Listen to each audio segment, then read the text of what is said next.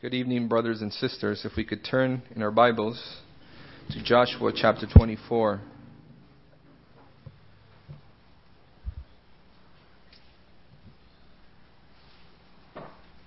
Joshua chapter 24, and for now we're going to read verse 15.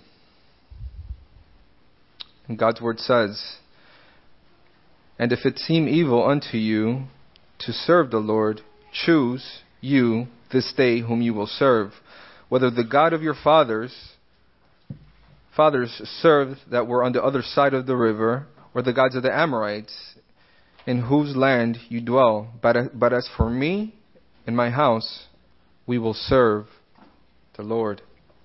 And one more verse, you'd have to turn there. 1 John chapter 5, the last verse, it says, "My little children, keep yourselves from idols." Let's look for the Lord for guidance. Our gracious Lord and our Father, we're so thankful for this evening, for this allotted time that you have given us to gather around thy word.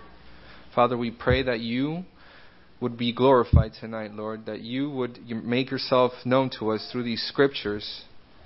We pray that you would just inspire us, Lord, through your Holy Spirit, Father. Help us to understand thy word. We ask for your blessing upon it, Lord, in your Son's most precious name. Amen. This evening we're looking at Joshua's farewell speeches, in a sense you could call them that, of the Old Testament, when Joshua would see that his time was coming to an end. And you could think of some of the great speeches given in history. For example, in American history, you could think of when Lincoln would give his State of the Union address, or when John F. Kennedy would go on to say his famous quote, "Ask not what your country could do for you, but what you could do for your country." All these speeches are great for history, American history, but they don't even compare to what we're going to consider tonight. It so far eclipses any speech that any great person in our American history has given. This ancient story of this servant of God called Joshua. So we're going to start reading in chapter 23, verse 1. "And it came to pass, a long time after the Lord had given rest unto Israel from their enemies round them, that Joshua waxed old and was stricken in age. And Joshua called all of Israel, and for their elders, and for their heads, and for their judges, and for all the officers, and said unto them, I am old and stricken in age. And ye have seen all that the Lord your God hath done unto these nations because of you.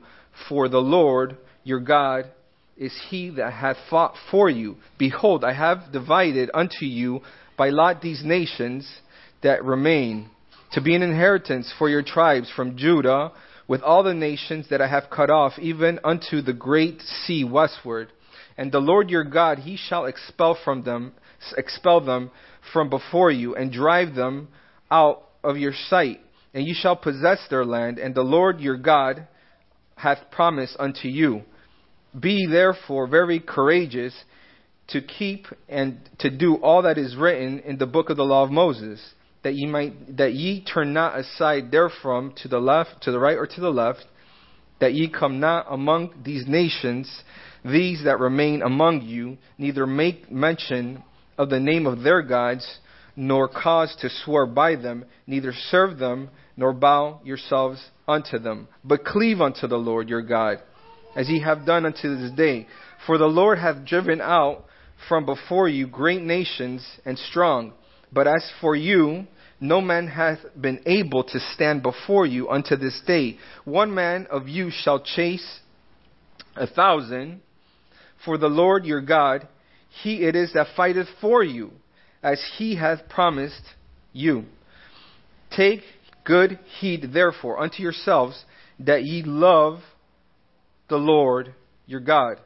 Else if you do any wise go back and cleave unto the remnant of these nations, even these remaining among you, that you shall make marriages with them, and go in unto them, and they unto you. Know for a certainty that the Lord your God will no more drive out any of these nations from you, but they shall be snares and traps unto you, and scourges in your sides, and thorns in your eyes, and ye shall perish of this good land which the Lord which the Lord your God hath given you. And behold, this day I am going away of the earth, and you shall know in all your hearts and all your souls that not one thing hath failed of all the good things which the Lord your God spake concerning you.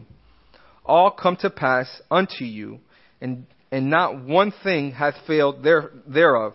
Therefore it shall come to pass that if all good things are come upon you, which the Lord hath promised you, so shall the Lord bring up all evil things unto you until he have destroyed you from this good land which the Lord your God hath given you.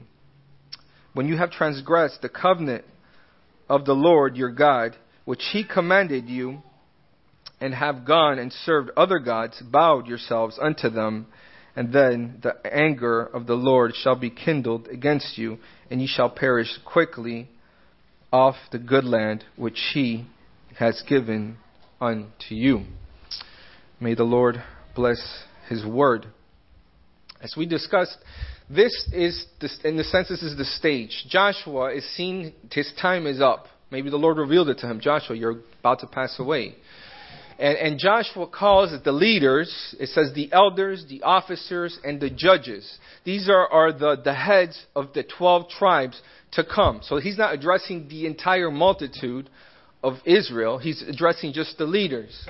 And he would exhort them in verse 1 and 2. Just a quick note aside, just a very brief outline, because sometimes it helps just to break down the chapter. Verses 1 and 2, Joshua is exhorting the people. He's letting them know that he's going to pass away. The elders. Verses 3 through 4, he reemphasizes the benefits, what God has done for us as a nation. Verses 5 through 11, he tells them what he's going to do, what his promises are if they stay true to their God. And then verses 12 to the end, it's a warning to take heed of what not to do. In a sense, it's a caution. This other thing could happen if you turn aside. So here, he's addressing the leaders of Israel, including the judges, it's a nice flow into the next book, where no longer is there going to be a great leader, Moses or Joshua, that's leading the people, one man, but each area, almost in the sense of the land, is going to have their own judges. And the judges are, in a sense, going to be held accountable for leading the people and carrying out judgment. So in chapter 23, verse 3, I'm sorry about that. It speaks of the nation of Israel, what the Lord had done to the nations. Our brother Malcolm was speaking last week and talking about the many ites that were in the land, and how the Lord used the people of Israel, in a sense, as a coming judgment for those many nations that did wicked things. And the Lord used them as a tool to pronounce his judgment on those lands and on those people. And the Lord is letting them know that he used them in verse 3. Now, you could say that's harsh for these people. Well, in a sense, their cup of wrath came to be filled, and that's when the Lord would have his people go. It wasn't innocent people that he was attacking. But praise the Lord, there was certain accounts of Gentiles that came to know the true and living Savior. I'm thinking in particular of that Rahab, the dear woman who wasn't a dear woman at one point. She was actually a harlot, and she was actually a very bad person. But she came to know the true living God through some of the testimony that came out of Egypt. She would go on to say, when the spies were into, they were in her dwelling, she said, I know I have heard what the Lord your God hath done in Egypt, how he opened the river, how they came upon Pharaoh's army. I have heard what he did to all the armies that oppose you, nations that were greater than the people of Israel. She saw the testimony of God, and she saw that coming judgment. And she turned, in a sense, from idols to serve the living God. The dear woman was a harlot. And in a sense, you could say that her sin had to do with a perverse form of love. How she would have an immoral type of love that wouldn't satisfy her. And she would turn to the one true person that could give her that love. So she turned from idols to God. And that is true conversion. It's true nowadays. That's how a person gets converted. They turn from idols to God. Isn't that what it says about the Thessalonians? Anyways, let's not get too ahead of ourselves. So in chapter 23, in verses 4 through 10, it speaks of what the Lord has done and what he's going to do, what he's promising them, how they came into this land and how he's going to fight for them, how one man shall go up against 1,000. I always think of that. One of my favorite passages in the book of Samuel is when Jonathan and his arm bearer go up. Is the Lord with us? And here's a host of the Philistines. It's just two people. And they overcome the enemy because of this one godly man that God was with them. And in a sense, it's not Jonathan's power, not his might, not his skill by sword that he was able to drive back the enemy, but it was that the Lord was with him. And the Lord gave him victory. Now, Christian, you're probably asking, how is this speech, how is this exhortation that this man of God in ancient times gave to his people, this ancient people, how does that apply to us? What does that have to do with us? Did the thief next to Jesus Christ, when he died, when he said, Lord, remember me when you go to paradise, and the Lord would turn it to say, today thou shalt be with me in paradise. Did that criminal, that sinner, that bad man, in a sense, did he know all these terms and speeches and promises of God to be saved? Well, the answer is no. But it's in the Bible for a reason. And then a lot of these verses have a lot of spiritual significance in our lives. The people of Israel, as we saw in verse 1, they came into the land. And there was peace, in a sense, in the part of the land where they were at for a long time. And Joshua would go on to tell them that they have to keep going, that they have to persevere. There's this land, and he's telling them that the Lord is with you, but you have to fight. You have to fight. You can't conform to the things of this world. You can't conform to those people. We're going to see in the near future. And you could say, okay, so as a Christian, the Lord took you out of bondage from Egypt. The Lord took us out of our bondage from our sin. And we were no longer subjected to our sins. We're no longer slaves to sin. But now he has redeemed us to do what we want, to walk free. No, the plan of salvation is so much different than that. He takes you, and now you are, in a sense, you're a slave to righteousness. You're a slave, you're a bondservant to the one true God. And they're in the land. And you could almost say, not trying to be fanciful, but they're in the promised land. This isn't representative of heaven. They're not in heaven because there's still sin. They still have to fight. So in a Christian, when you become a believer, you turn away from idols to the one true God, and you have to possess the land. In a sense, it's your spiritual life. You have to fight for it. Paul would go on to say, those things that I would not, those things I do. Those things that I that I want to do, those things I do not. O wretched man, who shall deliver me from this body of sin? Is Paul pleading for salvation there? Is he calling out to the Lord, Lord, save me, save my soul? Is that what he's saying? No, he's saying that there's a daily battle that struggles, that there's this old man in you. There's these nations that were in the land, and they had to fight these nations. Christian, you have to fight the old man. You can't conform. You can't go back, turn your back on the one true God that has saved you. To go back to the old man. So, we're seeing these coming promises that God is going to fight for you. He's going to be with you. And Joshua then tells them a caution to take heed. It says in verse 8, but cleave unto the Lord your God as ye have done unto this day. He's telling them, cleave unto the Lord. How are you going to have victory over these people? How is one man going to go against 1,000? You have to cleave unto the Lord. Christian, are we cleaving unto the Lord? On our everyday lives, when we wake up, before we go to work, whatever challenges, whatever difficulties are going to come to pass in the day, are we cleaving to the Lord? Or are we leaning on our own strength, which is so frail? whenever I see that word cleave, my mind always goes back to when Jacob was wrestling the angel of the Lord, and it would say that he would cleave. He said, bless me, bless me. And it was not until he relied that he actually received the blessing. In a sense, God took his strength. He touched his hip bone, and then he couldn't out of his own strength. And then he would, in a sense, have to lean. He would have to lean on the promises of God. He wouldn't do it of his own self, but now he had to rely on the Lord. And the Bible will go on to say that he will walk with the cane for the rest of his life. This is a remembrance of that we have to rely on the Lord. So we have to cleave unto the Lord.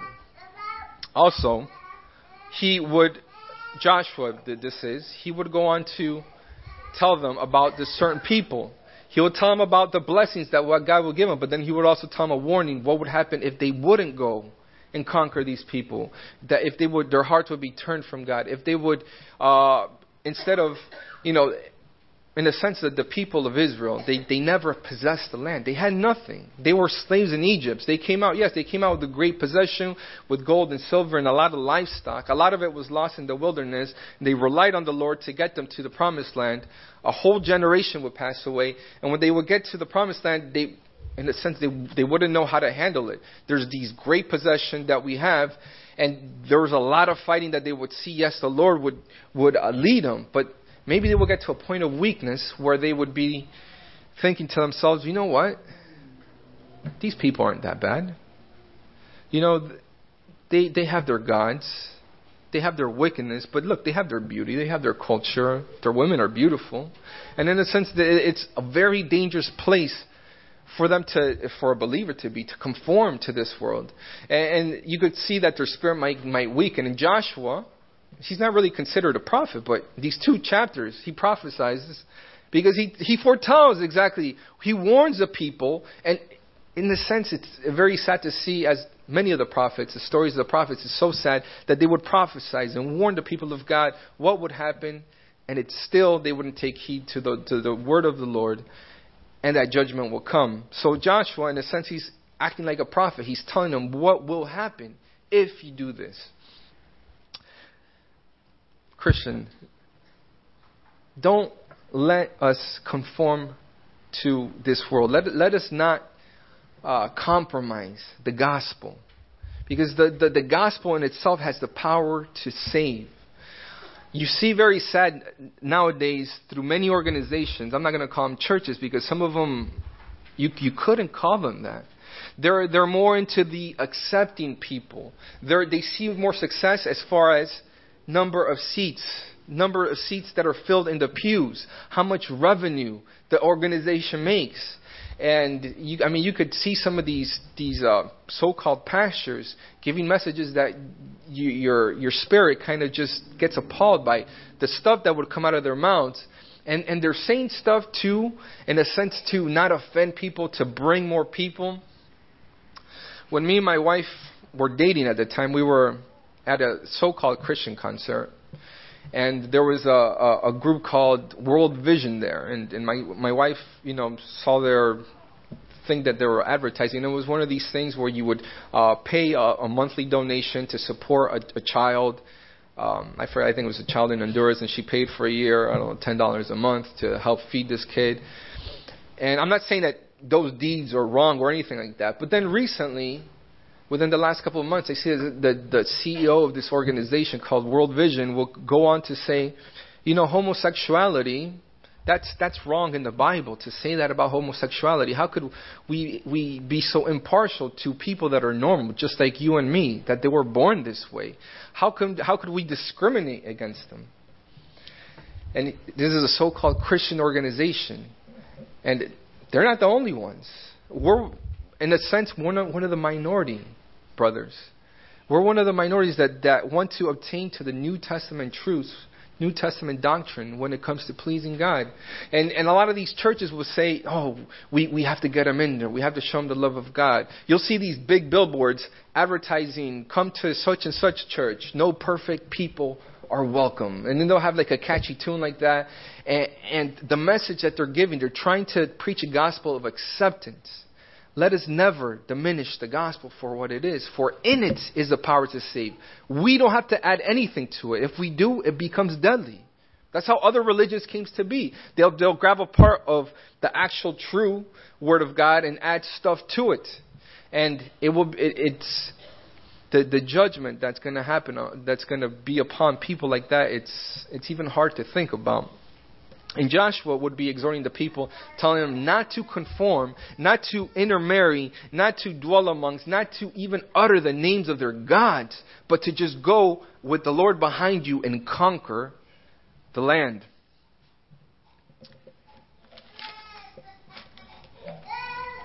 Excuse me, when the voice of a child sounds like that, I could pick him out of the whole crowd, and it's very, my first reaction is to go get him.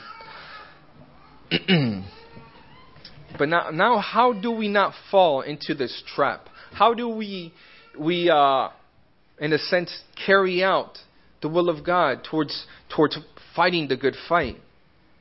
I want to point out to verse 11. It says, "Take heed, therefore, unto yourselves, that ye love the Lord your God." How can we fight the enemy? How can we have victory? We have to love the Lord. Love the Lord your God. And 1 John would tell us, by this we know. There's a lot of by this we know that we know in the first epistle of John. And it's very encouraging. By this we know we are the children of God. And one of them would be go on to say, if we keep His commandments. His commandments. Christian, are you keeping the commandments of the Lord? Are you loving the Lord? Are you cleaving unto Him? I venture to say, if you're not having victory. And you're letting the old man overcome. Now, so these are the exhortations that the people that Joshua gives the people of overcoming the land. But then he would go on to say the consequences if they don't. In verses 12 through the end. And reading in verse 13, it says, "Know certainly that the Lord your God will no more drive out any of these nations from you, but they shall be snares and traps unto you, and scourges in your sides, and your thorns in your eyes, and you shall perish off this good land which the Lord your God hath given."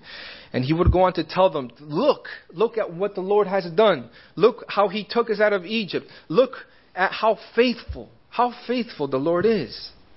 Joshua would go on to give the message to the people that he was given to himself from the Lord. In Joshua chapter 1 and verse 7, he would say, the Lord would tell Joshua to be of good courage. I am with you. I will never leave thee or forsake thee.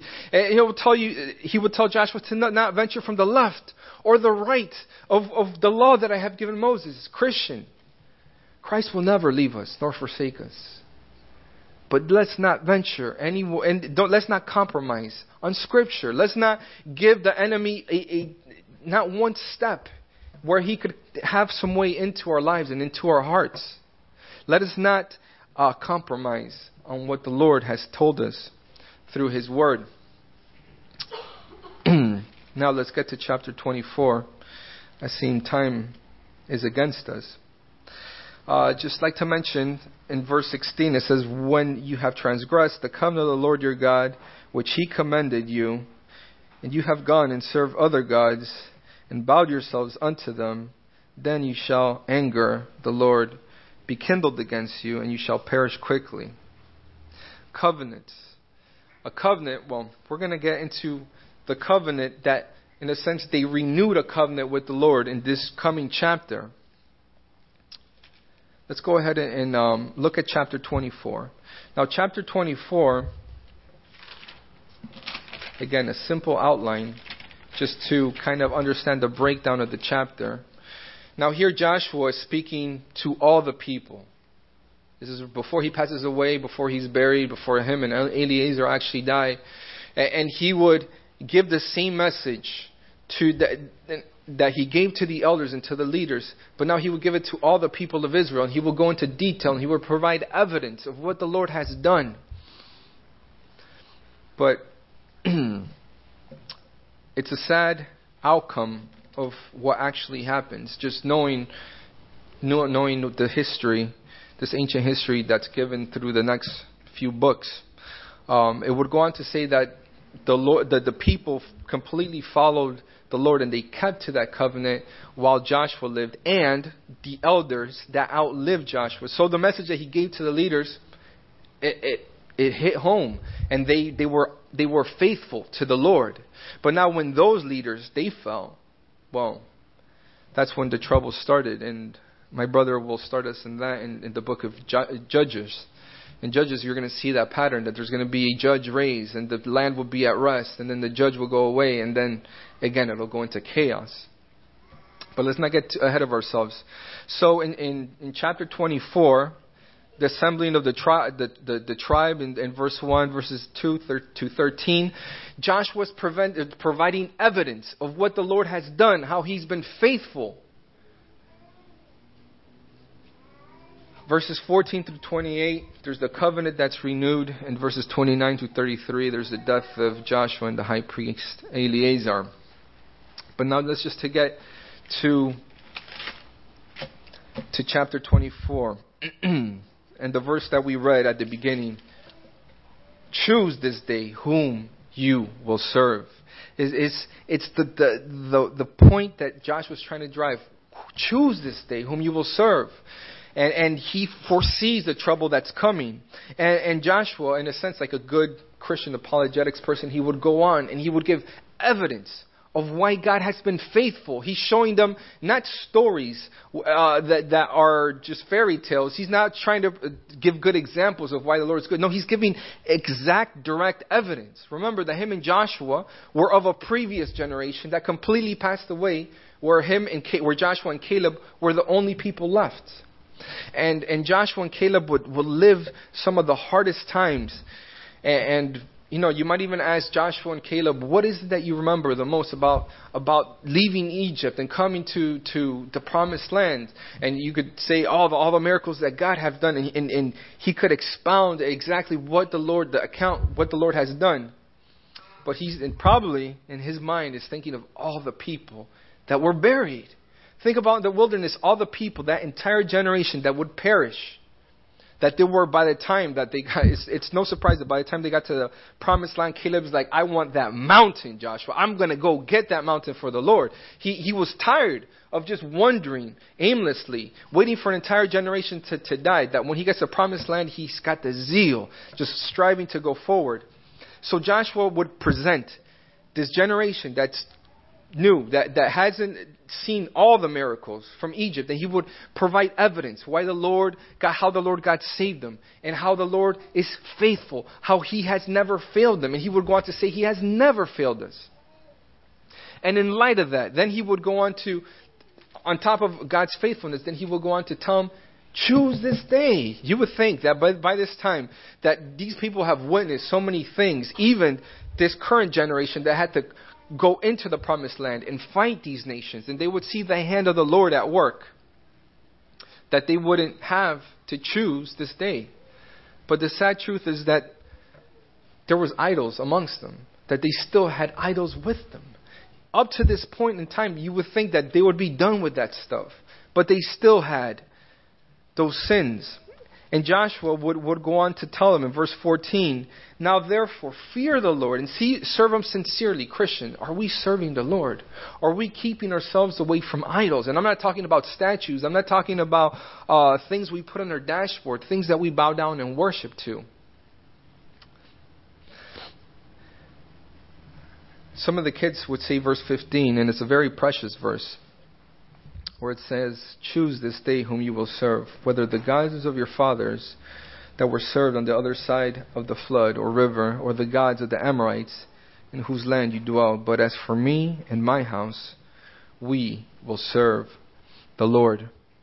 That's a verse that's applicable to us today. This ancient message, we will serve the Lord. We're choosing to serve the Lord. Now, I want to just take a quick jump to the New Testament. We're talking about this word serving the Lord.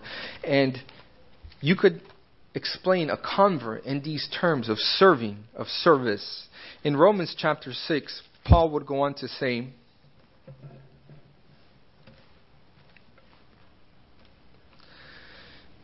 in chapter 6, 16 through 17, is where I'm going to look at. It says, know ye not that whom ye yield yourselves servants to obey, his servants ye are, to whom you obey, whether of sin unto death, or obedience unto righteousness. But God be thanked that ye were servants of sin, but ye have obeyed from the heart that from a form of doctrine which was delivered you. Being then made free from sin, ye became servants of righteousness. Now, before you say, brother, that's blasphemy, being converted has nothing to do with works. It has nothing to do with servitude. It means calling upon the name of the Lord, and thou shalt be saved. Amen, brothers and sisters. Amen. But what does James will tell us about faith? Faith without works is dead. It's dead. If you claim to be a Christian, if you claim to know the Lord and Savior, Jesus Christ, as your personal Savior, and you're serving, you're a slave to sin, you have to ask your question, were you saved in the first place? Were you saved in the first place? Look at the comparison, the contrast between verses 18 and verse 20. Being then made free from sin, ye became servants of righteousness. And verse 20 says, for when you were servants of sins, you were free from righteousness. Yeah, you're free from righteousness, but you're slaves to sin. Choose this day whom you will serve, just as Rahab chose.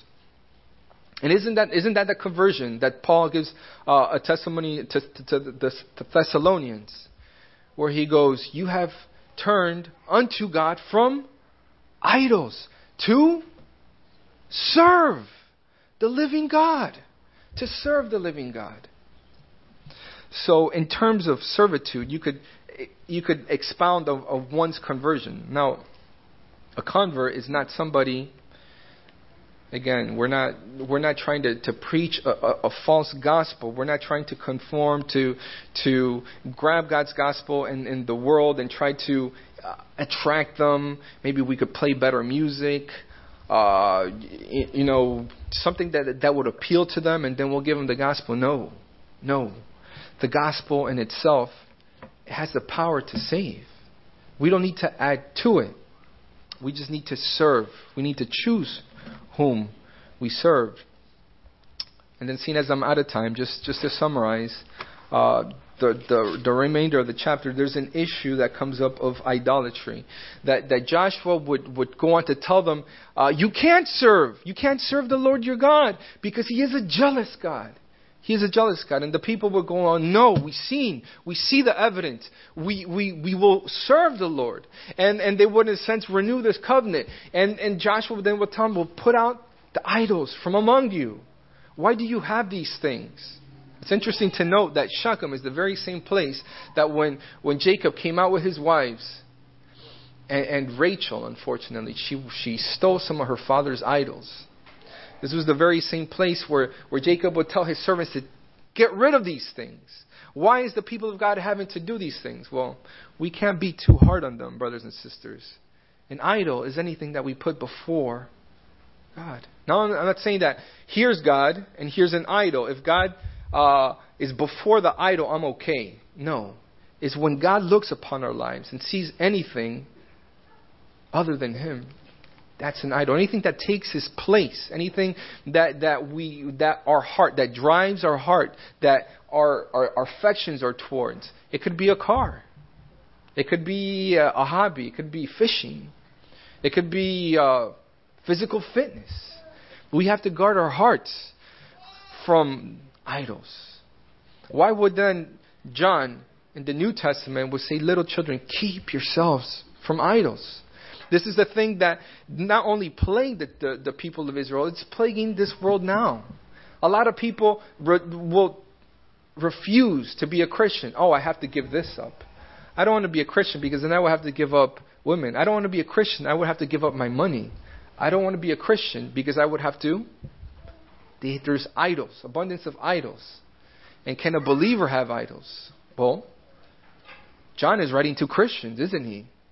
So it is possible. And we need to keep ourselves from idols.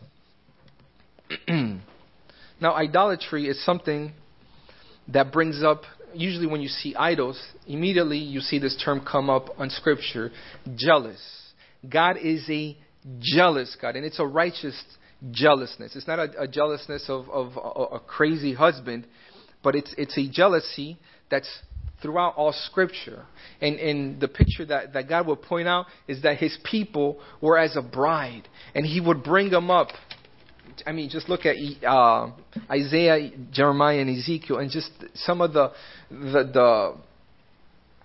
stories that are given through the prophets, some of these pictures that are meant for the people to turn away from the idols. And some of them are really graphic. In Ezekiel chapter 16, I'm thinking in particular, God would go on to describe the nation of Israel as somebody that was naked, and he would clothe them, He would bathe them, He would clean them, He would adorn them, He would make them beautiful. As presented as a beautiful bride, and then they would turn away from God and go whoring with other nations and their gods.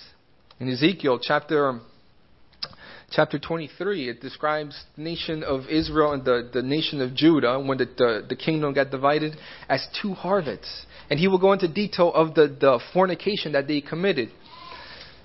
Now you're saying, well, that stuff doesn't apply to us. That's Old Testament. No, brothers and sisters, that applies to us now. Let's just take a look quickly in 1 Corinthians chapter 10, what the Apostle Paul would write. Do we provoke the Lord to jealousy? Are we stronger than He? It's a rhetorical question. It's not meant to be answered. Christian, are you provoking the Lord to jealousy? Now that's a dangerous thing to do. If you're a true son of God and you're provoking the Lord, you're putting idols before the Lord, are you provoking the Lord to jealousy? 2 Corinthians chapter 11.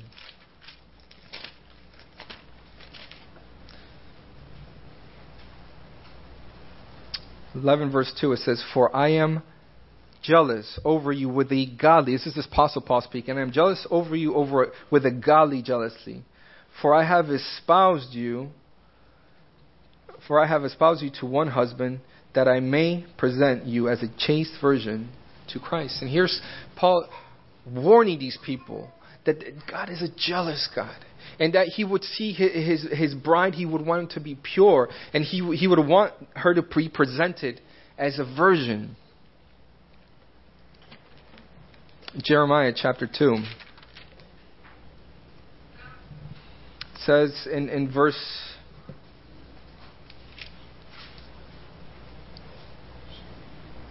Jeremiah 2 verse 2, "Go and cry," is this God speaking to Jeremiah, "Go and cry into the ears of Jerusalem, saying, Thus says the Lord, I remember thee, thy kindness of thy youth, the love of thine espousals." Now that word espousals is betrothing, to be engaged.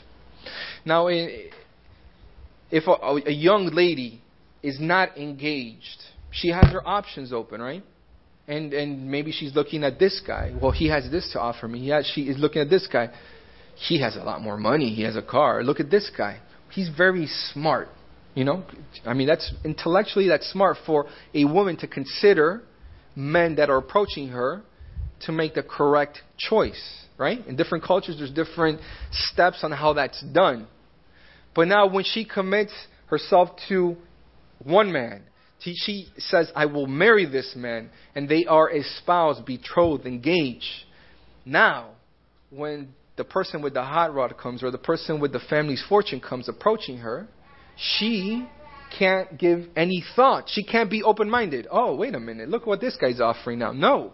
Now her having an open mind goes from being intelligent to making the right choice to being unfaithful to the one she already chose. Now, if you, being a Christian, being a son of God, has chosen Him to be a Savior, we can't have open mind about God.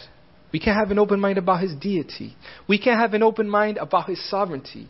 We can't have an open mind about being faithful to Him. We can't have an open mind about having other idols in our lives and serving God. These things all go away once we have been espoused. Are we stronger than He? Do we want to provoke Him to jealousy, Christian? Seeing that we're out of time, I would just like to close.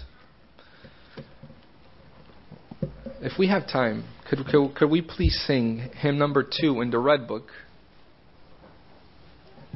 When covering these passages, my mind would always go to this hymn, that great is thy faithfulness, O God my Father. There's no shadow of turning with thee. Thou changest not, thy compassions, they fail not.